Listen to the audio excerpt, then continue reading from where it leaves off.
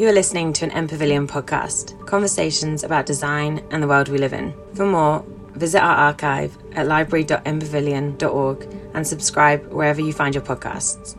Hi, I'm Simon Winkler. And I'm Lauren Taylor. Welcome to the next in this series of artist interviews around M Pavilion's Walsh Street music program. Walsh Street House is the dwelling that Australian architect Robin Boyd designed as his own family home in 1957. An iconic example of modernism that continues to influence architectural thought. In the 60s, it was home to legendary dinner parties, a special place to gather for Melbourne's arts and cultural community. For one weekend in November, a new gathering took place, 6 artists performing in 6 separate locations throughout the residence. Accomplished musician Sweet Whirl was among them, performing in the downstairs area of the main house. Her album How Much Works was released on the iconic local label Chapter Music earlier in 2020. Hey, this is Sweet Whirl, and today I'm here at Walsh Street House, the Robin Boyd home, and I'll be playing Weirdo for you. I feel like I'm damned to be a loser and a weirdo, picking out the wrong clothes.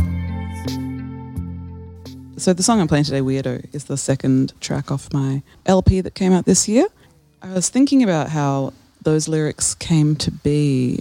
It was about maybe 3 years ago when I was sitting in Sydney and summer had just begun. My feeling was that in summer your body disappears, because in winter it's sort of like you're constantly sheltering your body, and then in summer it's like you dissolve into the weather and like everything around you. And that feeling was very felt in Sydney because it is so sort of temperate. The lyric, morning rain, summer never comes like you think it should, first shot hits a weary body and you give just a little.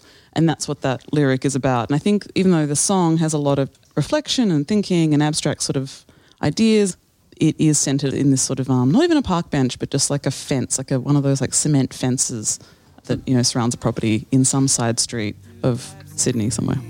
You know you're gonna find me sitting on a milestone contemplating the shame and whether or not I got the wherewithal to redecorate, rip up the signposts and throw them away, 'cause they've been saying the wrong. Part of each song, I guess, is about the place, which is tied with emotional space, which gave me the inspiration for it. And that's sort of somewhere I return to every time I begin to play the song as well, in order to sort of access that whole, in a very technical sense, the memory of it, so you know how to play it, but also so you know how to like keep it true to what it originally meant, although songs can change over time. Well, maybe while we're talking about space, can you maybe talk us through some of the design elements and features that stand out to you as you're sort of sitting here observing this space we're sitting in right now? Yeah, well, I like the sort of openness. There's like, as I'm aware of, sound is carrying all through the building. But the level we're on now is sort of, it's not a mezzanine, but it is nearly like a floating level. There's gaps, I guess you'd say, at both sides of the room, so that, you know, you are connected with downstairs the whole time. So I can imagine if you're at a dinner party, you could hear like the guests downstairs if you were having like a private conversation upstairs or whatever. I can definitely imagine this sort of circulatory sound going on in here. Yeah, and I think that, and the colours are pretty rich. There's a really nice red rug down here.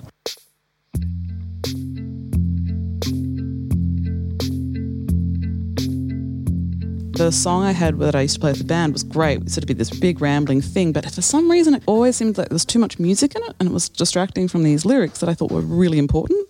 So I pulled the whole thing apart and I did this thing which I've done before where lyrics can grow in a very loose sort of floral bed of music.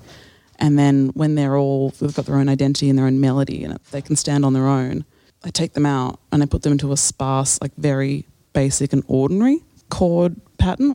The words kind of had to wriggle around a bit and get there, but I think often if the music can like dominate lyrics, if your music sort of is restrained, it has its own sort of vibrancy and it can flourish in its own way.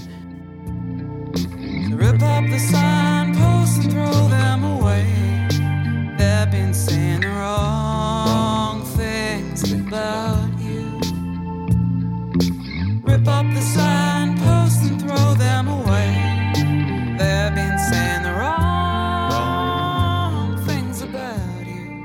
this is what the song's about. Like, it is about not quite sure what's going on in your mind or who you are, but you're pretty sure that like you just got to get away from that stuff because that wasn't quite right. And you just being a pedant about who you are and being like, all right, it's just somewhere further along here, and like I've just got to keep sticking to this idea that it's not quite this. Yeah, being a pedant about who you are. That's literally what a song's about.